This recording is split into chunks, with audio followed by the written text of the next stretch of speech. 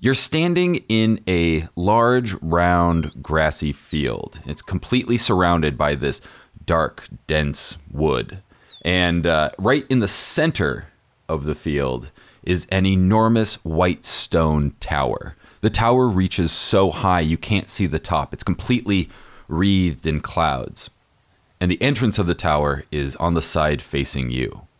You approach the tower and notice that the entrance is a large, heavy-looking wooden door.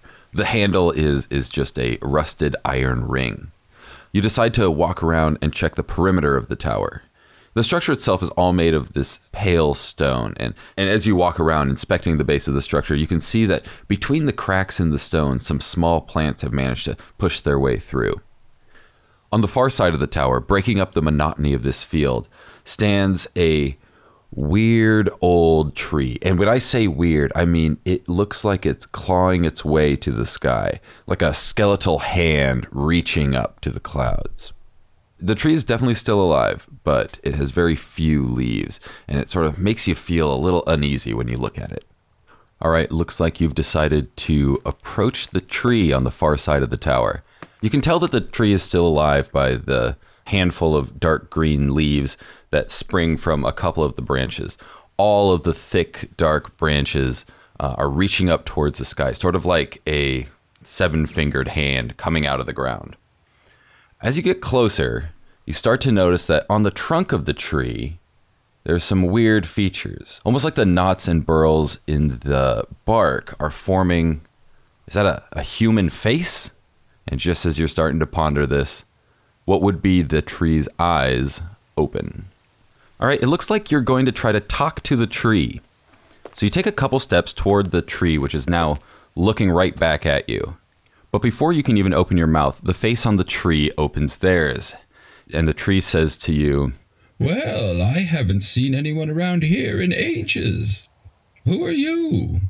You decide to answer the tree's question with a question of your own. You ask the tree, "How can it talk?" The tree's eyes blink very slowly, and it answers, "I was once an adventurer like you. In fact, I made it almost to the top of the Forgotten Tower. But all I found up there was a wizard who turned me into a tree." All right, you ask the tree how high up in the tower they eventually reached, and the tree again blinks and replies, "Almost to the top, I'd say. The wizard appeared somewhere around the 90th floor." You ask the tree to tell you more about the wizard, and the tree responds, "The wizard is the master of this tower. He's a very powerful sorcerer with a long white beard and blue robes. Anyone who seeks the treasure atop the tower must first face him. I hope you're not going up there yourself." You ask the tree if it has any advice for you, and the tree says, "Well, if you're going up the tower, you'll probably need some protection. Here, take this."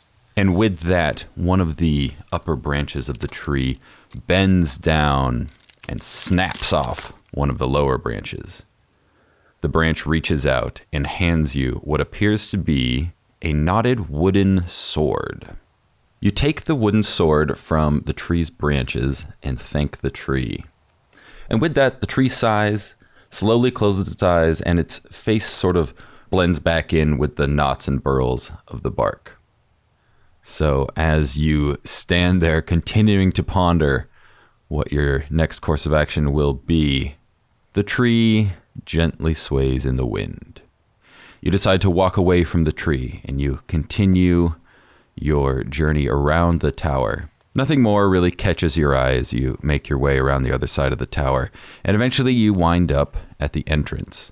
There are 3 white stone steps leading up to a giant dark oaken door.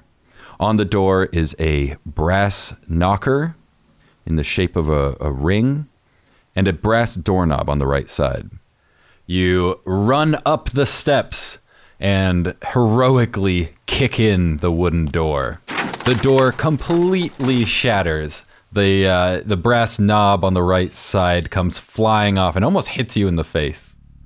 Inside the tower is one large, round room. A staircase hugging the right wall makes its way up to the second floor, which is about 20 feet above you. The room is lit by a series of torches in sconces that ring the circumference of the room. And directly in the center of the room is a low wooden podium with a book on it. You approach the wooden podium and notice that the book that's resting on top of it is open to about the middle. On the page to the left is a series of arcane runes that you can't decipher. And on the right-hand page is what appears to be a map of the first few floors of the tower you're in.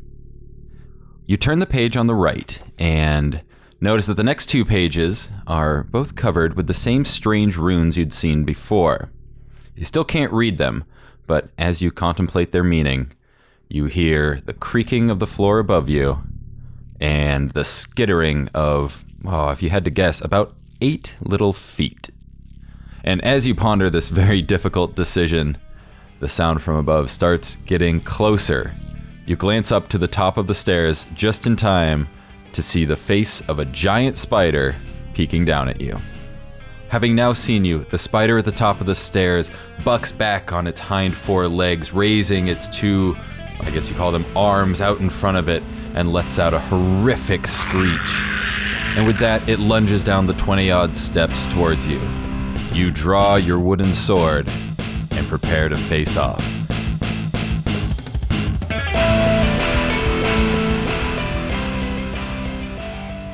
Brandishing your wooden sword, you charge up the stairs towards the spider. The giant spider, kind of taken by surprise, looks down at you and charges back. What ensues is an old-fashioned swashbuckling sword fight on the stairs, with the spider flailing its legs trying to capture you and you parrying every blow with your sword. As the giant spider continues to lash out at you, you furiously slash at its legs with your sword, taking off 2 of them. The spider falters but shakily regains its footing and tries to jump at you with its mandibles aimed right at your face. The spider is lunging at your face, and I'm afraid you've failed to make up your mind on what to do next. Your head is completely engulfed in the spider's mandibles, and as you feel the sticky ichor slide down your neck, you have one final chance to try to save yourself. Desperate to free your head from the chomping maw of the giant spider, you prop your feet against its shoulders and push as hard as you can, trying to yank your head out. But the spider is too strong, and the last thing you hear before everything goes dark is the tearing of flesh as your head is separated from the rest of your body.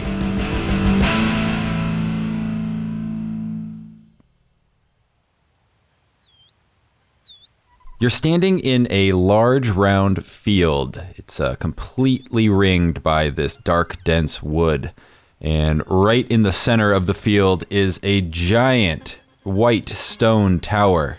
The entrance facing you looks completely open, as if whatever wooden door was there before had been kicked in. What will you do next?